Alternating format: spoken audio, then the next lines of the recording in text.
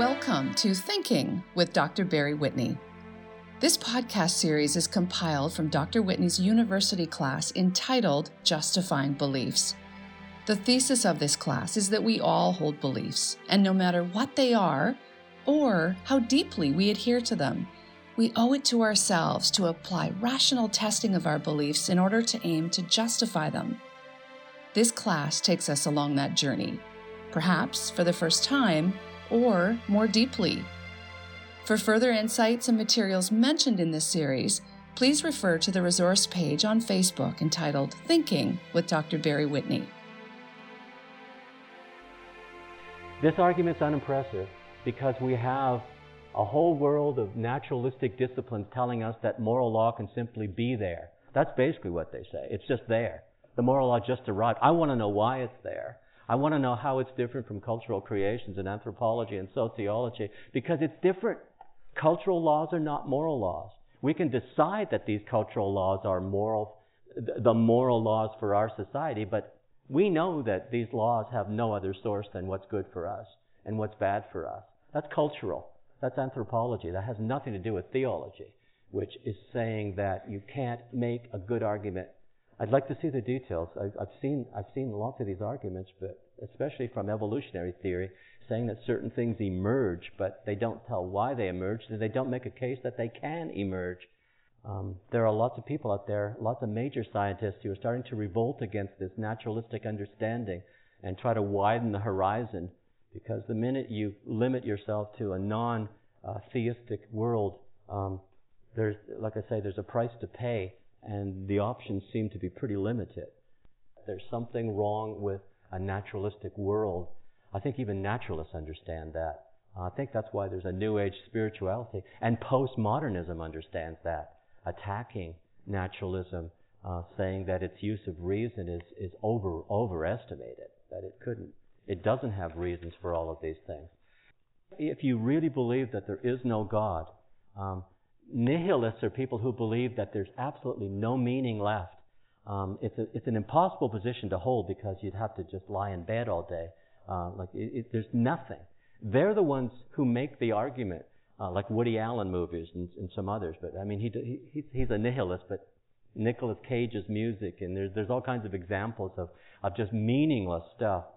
Beckett's plays. And nihilism is a philosophy out there which tells us that naturalism is a failed enterprise. And I think it makes some pretty impressive arguments that life without God is a very different world than life with God.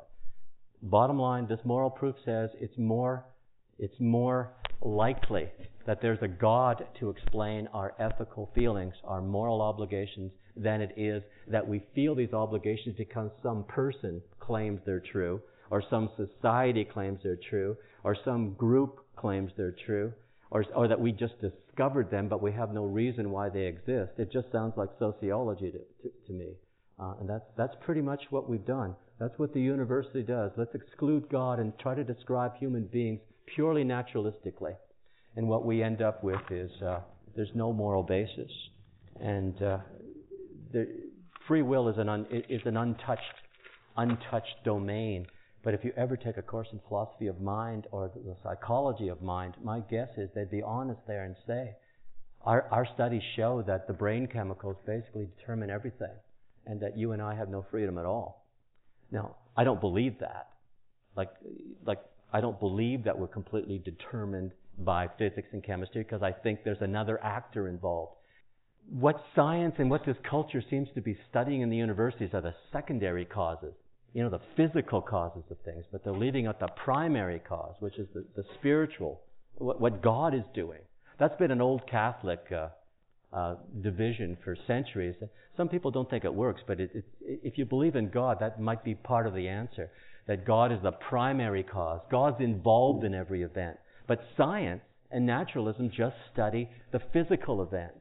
They don't see the spirit behind it. They don't see God's role because God's excluded from that domain. It's not an object to be studied in science. It's that simple. We live in a culture of relativism and subjectivism in ethics. The moral proof is in trouble. That people don't believe in an objective moral law from God. Even if they believe in God, they don't seem to believe in this moral law. I guess it's because it's so hard to explain. Why are we going through this whole ritual of trying to show that there's rational reasons for belief when the culture just thinks that belief is all either relative to what the person thinks and prefers or ethically the same thing? So he's got to argue against two major cultural positions. One is skepticism. There's a lot of that, which is the naturalistic, no God perspective. He has 4 or 5 decent arguments against universal skepticism, why that is self-refuting and doesn't really make sense. He also argues against religious skepticism, saying, well, maybe we can know some things, but we certainly can't know anything for sure to justify religious beliefs. I want you to see that you can refute that. This culture, as in general, says you can't do what we're trying to do in this class. You can't justify religious beliefs. It's very skeptical about everything, but especially about religious beliefs. So that's the first couple of sections in this chapter where he talks about universal skepticism and religious skepticism. How do you answer it? Universal subjectivism, which means everything is relative to the subject. We make up our own Shangri-La, this solution to all of our problems that this culture seems to think. That there are problems with universal relativism, moral relativism, and its shortcomings. That our moral feelings are just cultural creations, that all values are made up by us and cultures. We have 2 cultural problems which count against justifying religious belief. Skepticism, saying that we can't justify anything, especially religion, and relativism, subjectivism, in ethics and in religion. If religion is just all made up, if ethics is just all made up, the main religious belief, of course, is belief in God. If there's no God, there's no point in talking about anything else, quite frankly, from a theistic point of view. It doesn't matter if there's life after death. It would be meaningless. There couldn't be if there wasn't a God. And it wouldn't matter what the Bible says. So I'm going to show you what the teleological argument for God is, what the cosmological argument for God is, really briefly. I have it on overheads, and it's very simple at this brief, quick level. It's very complicated, of course, when you do it at a scholar's level, but that's not our concern. I just want to expose you to the fact that belief in God has been justified with the moral proof. That's usually considered the most controversial and the weakest. I think it's important. On the other hand, the ones we're going to look at today are considered far more traditional. The moral proof is often ignored by people. I think our culture needs the moral proof, so I'm going to present it differently today than I did last time, give you another crack at that, because it is important. Christian theism has to have some arguments for the Bible being trustworthy. Most people don't have a clue what they are, and most Christians don't even know. And so much misunderstanding. Christians, for instance, like Muslims with the Quran, Christians don't just assume the Bible is true because they're Christians and of course it's true. They need reasons. I want to tell you, for instance, that now this is my version. Other people have different versions.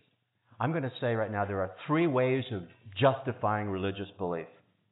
3 types of apologetics, which is, the shortcut version of apologetics, as you know, is just justifying religious beliefs. The traditional way, the way we'll probably use today when we look at cosmological and teleological arguments, the traditional way is called classical apologetics. Classical. It's the majority view. There's competition now because there's some shortcomings to this, and that's what I want to point out. Some of you may feel the shortcomings, and I just want to acknowledge that your feelings are valid. The classical apologetics, the traditional classical way to justify religious beliefs, is a 2-step process. The first thing that's done is to try to prove with logic and evidence God's existence. Just prove it rationally. And hence we have these so-called theistic proofs, arguments for God's existence. I think the value of this is that if you're a theist, an atheist, a skeptic. We all use logic, or we should all use logic. That's the common ground. So rather than assuming the Bible is true and God exists, this one is saying, let's use our minds and debate. Let's see what the logical, rational evidence is for God. So that's what classical apologetics has always done. It starts with rational proofs for God's existence. These are supposedly, like I say, neutral. And they are. I mean, theists and atheists both know these proofs. Atheists, as we'll see next term, we don't have time for it in this class, but I mean, atheists have disproofs and theists have proofs, and there's quite a debate about all of these things. I don't fear for the theists, but I just want you to know that it's common ground. Anyone can use logic. Anyone can look at the evidence. Anyone can use their minds and come to conclusions about the evidence. So that's what we'll look at in most of these theistic proofs. The second step for a Christian classical theist trying to justify beliefs, the first thing they do is to argue for God's existence. The second thing they do, they argue for the Bible's trustworthiness, using scientific evidence like archaeology, historical evidence like, what's the likelihood that these events were reported accurately? Are there eyewitness accounts? That's secondary stuff. The first thing you do is establish God exists in a very neutral way, and it doesn't seem to offend anybody. It's just basically an argument about, let's look at the evidence for and against God and come to some kind of a conclusion. The second thing, though, is for a Christian, to try to prove that the Bible exists. Now, I suppose with a Muslim, you could say, although they don't, you could say that they would first prove, Allah exists, and then they would try to prove that the Quran is viable, trustworthy. That's just standard. It makes sense. The problem with this classical approach is that it seems to be intellectual, over-intellectual. It stresses reason and logic. And a lot of you know that your religious beliefs are based on feeling and experience of God. It's an inner faith that you probably never had to use logic to worry about. I'm telling you in this class, I think it's a good idea to, if you have that inner faith, to assess it with logic and rationality. If it's true, it should stand the test. But that, in the minds of a lot of people, because of this 20th century stress on feeling and religious experience, and we're moving away in this culture in general against doctrine and intellect. A lot of people want more feeling in their apologetics and their justifying belief. And I think we have to be careful with that, but that is the major criticism of what we're doing. And if you felt that, saying that I believe in God, I've always believed in God, I don't really need all of these proofs. I understand what you're saying. My point is that classical apologetics, though, does have a plus. It does have a purpose. It's trying to assure you, if your feelings about God and your faith is valid, if it's true, that it should withstand rational investigation. If it can't withstand rational investigation, and that doesn't mean just science, that means evidences and whether there's inconsistencies and logical contradictions and presuppositions that can't be verified, and they're all wacky, and the lack of coherence. There's all kinds of things that could be wrong with your belief when you start analyzing it. And I think if your belief is true, it should withstand the analysis. It's the same thing like studying music. You love the music. Why do you have to study it? Well, to love it more, to appreciate the depth of it. You love the poetry. Why do you have to pull it apart? You appreciate it more when you understand it at a deeper level. And I think it's the same with religious beliefs. So there shouldn't be anything wrong with classical apologetics trying to prove the God you already believe in, a lot of you. What it's doing is assuring you that your belief is justifiable. And I think that's a good thing. Now, there's another kind of apologetics, though, that's just arisen in this century. A lot of people think this is a lot easier to do, that there's too much stress on logic and proving God's existence. Quite frankly, you're going to see, if you don't already feel it, the arguments for God's existence, these so-called proofs for God's existence, are always contentious. There's always something that's inconclusive about them. They're powerful arguments. They've been around for 2,500 years, quite frankly, since Aristotle, through Thomas Aquinas in the 13th century. They've been around a long time. A lot of people have tried to make them better and better. But these are very, very rational arguments that they don't conclusively prove God exists. So the second type of apologetics doesn't want to start or even end with arguments for God's existence, because it thinks that these arguments really, not only are they not acknowledging that most of us start with faith, not with these rational arguments, but these rational arguments for God's existence just seem to be too obscure for most people to understand, and they're inconclusive at best. You're going to see that what the arguments prove is that there must have been a first cause, and that's what we mean by God. And there must be something that is intelligent that designed the world, and that's what we mean by God.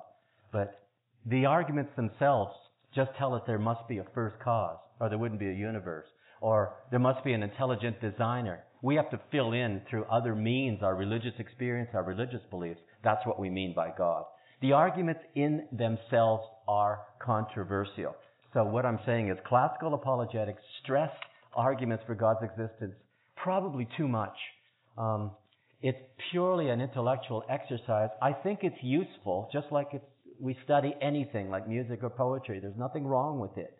It's just that it's so far removed from people's faith sometimes that it seems to be too abstract. So there's a second kind of apologetics called evidentialist. Evidentialist, or evidentialism. People like C.S. Lewis, for instance, if you know some of these major names. And if you're a Christian evidentialist apologetic, you're trying to justify Christian beliefs, you start with the biblical evidence, the evidence from the Bible, especially the miracles. That's what they do. These people do apologetics without even trying to prove God exists rationally. They simply say, if the biblical miracles, especially the resurrection of Jesus, which is the main miracle, but all kinds of miracles, nature miracles, healing miracles, the miracle of fulfilled prophecies. Jesus fulfilled about 345 prophecies. The odds against that are about 1 trillion billion to 1, that any human being could fulfill 345 prophecies written 1,000 years before he was born in some cases. So that's kind of a miracle, as is the resurrection, as are the healing miracles. Now, what the evidentialists say is, if you can show that there's evidence that these miracles did occur, that the prophecies were fulfilled, that's evidence that there's a God behind it.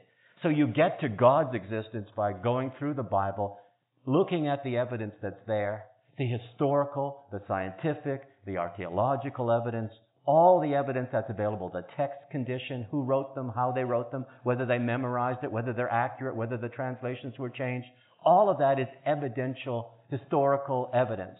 And if you find that it makes a pretty tight case, that's evidence that there's a God behind it all. Because, like I say, Jesus, the resurrection, human beings can't be resurrected. So it's a miracle if it happens. So they think that's the way to get to God, to show that there's a God, to justify belief in God.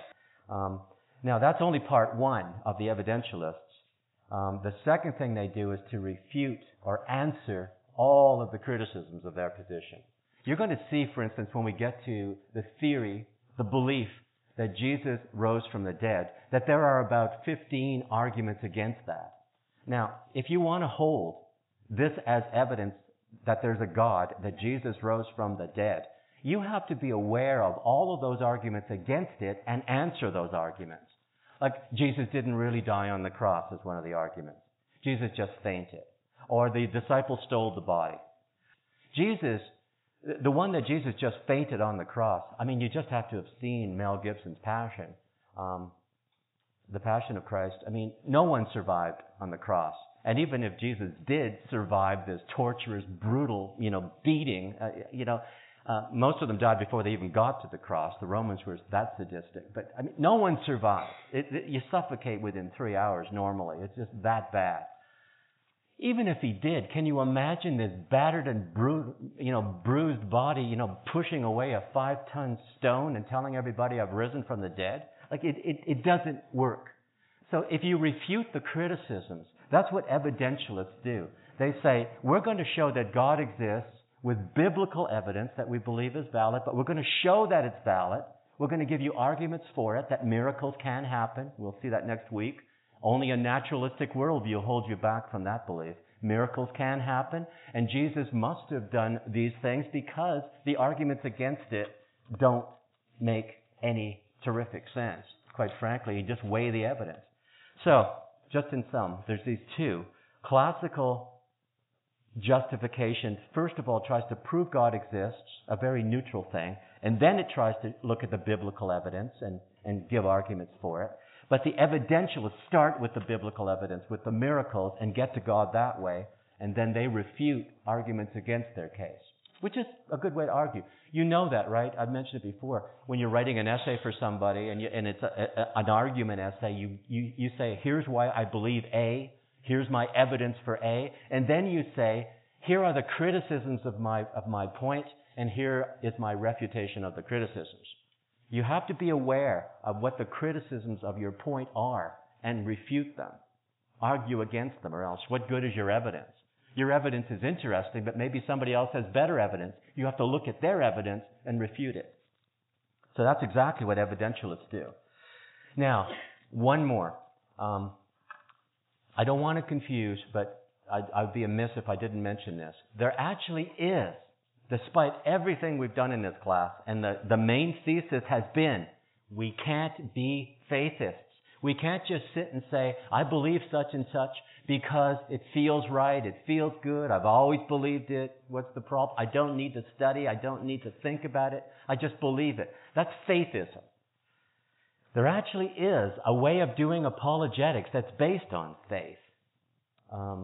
This is what if this were a whole group of Christians, for instance, like if it were a church basement or a church Sunday afternoon, and we all wanted to just talk about the common belief that we had, I could probably do a faith-based apologetics. I could assume what the faith-based, let's just call it faithist, although there are faithists who say that religious belief is irrational, and I don't want to support them. I want to say that if you start with faith, if you presuppose something is true, and that's what most of us do, we just basically have a worldview, and we say, I'm a Muslim, I'm a Christian, I'm a Scientologist, I just have faith that it's true.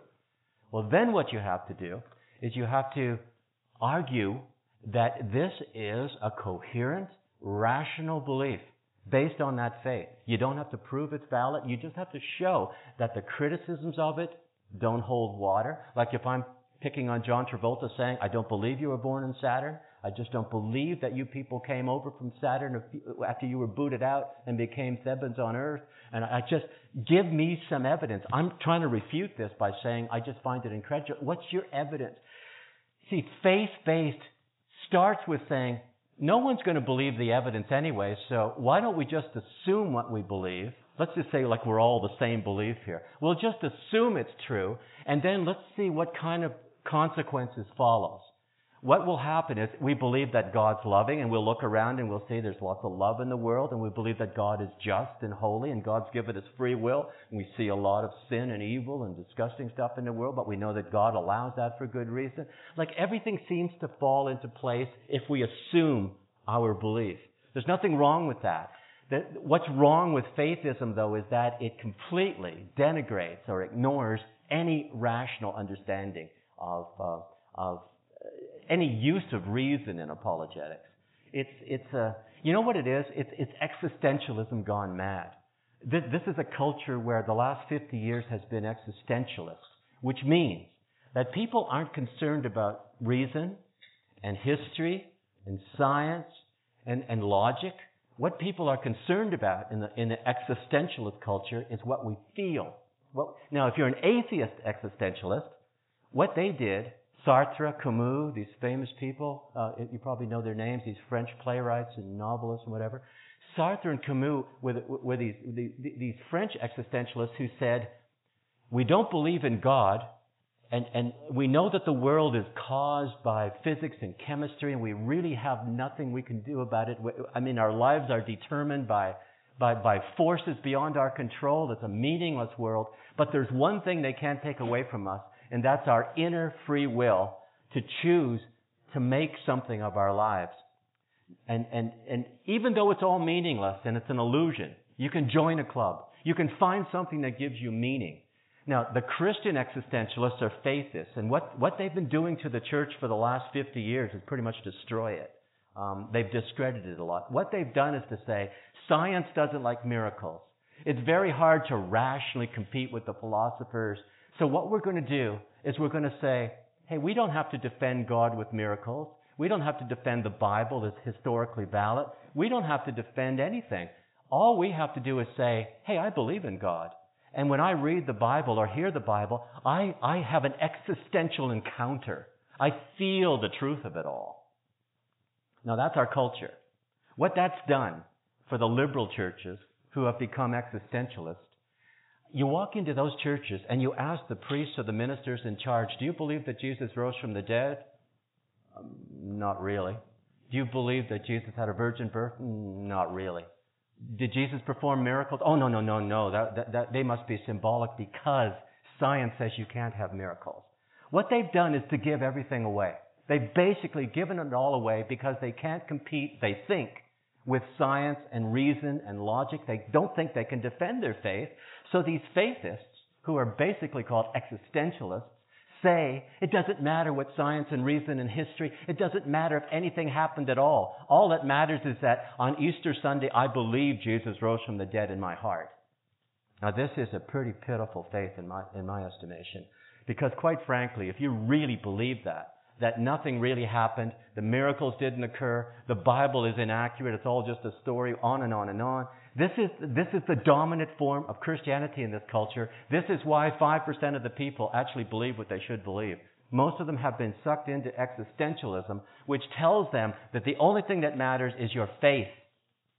Now, quite frankly, if you really believe that all this is just a story, but I have such faith in it, what good is it? In the long run, you'll probably be rushing to have faith in something that's a little more exciting, that maybe it has some shred of proof that it actually happened. I'm not recommending the faithist approach. And if this were a church where people wanted to assume that approach, I'd be telling them the same thing, that faithism gives away the baby. It throws out the bathwater and the baby's gone too. The truth of the thing. Christianity, like Islam, is an historical religion. It makes historical claims. Either they happened or they didn't. And if we don't even investigate them, what's the point of it all? Why are we giving it all away? This culture says you can't do history. It's all made up. It's all biased. It's beyond our comprehension. We have texts by St. Paul, one of the early writers in the New Testament from about, the man, Jesus died, let's say, in 30 A.D., and Paul was already starting to write his letters and form his theology about 32, like 2 years later. It doesn't come centuries later. There's a lot of historical eyewitness accounts going on that we just ignore the minute we become an existentialist. This culture is existentialist. It doesn't like to justify its belief. It does faithist apologetics by saying, if I believe it, it's true. And I don't care if the evidence is against it. I don't care about evidence. That's what's wrong with faithism. So I am recommending that we do classical apologetics, that we look for arguments, use our minds, use our reason, and we do evidential apologetics. We look for historical, scientific, archaeological evidence, all kinds of things. See, if you don't do that, you're going to find critics who say, I bet you Jesus never lived. That's one of the big ones. That's why, well, wait a minute. What do you mean he never lived? Well, you'll hear that on the web all the time, and even legitimate scholars will say that. All you have to do is go back to the evidence, the historical evidence, and you'll see that it's not just the Bible that says he lived and did all of these things, but there are enemies, the Jews and the Romans, who talk about Jesus as living. It's very easy to refute these wild claims, but the minute we disregard the evidence, then it's just a free-for-all. And people start saying the most outrageous things. Oh, there are no such things as crucifixions anyway in the Roman Empire. That's just nonsense. They probably happened way after Jesus was... Well, we found people in the first century who had been crucified about the same time as Jesus, and it's exactly the way the Bible describes crucifixion. Nails to the wrists and nails to the feet. And broken legs so that they'll suffocate and not be able to push themselves back up on the cross.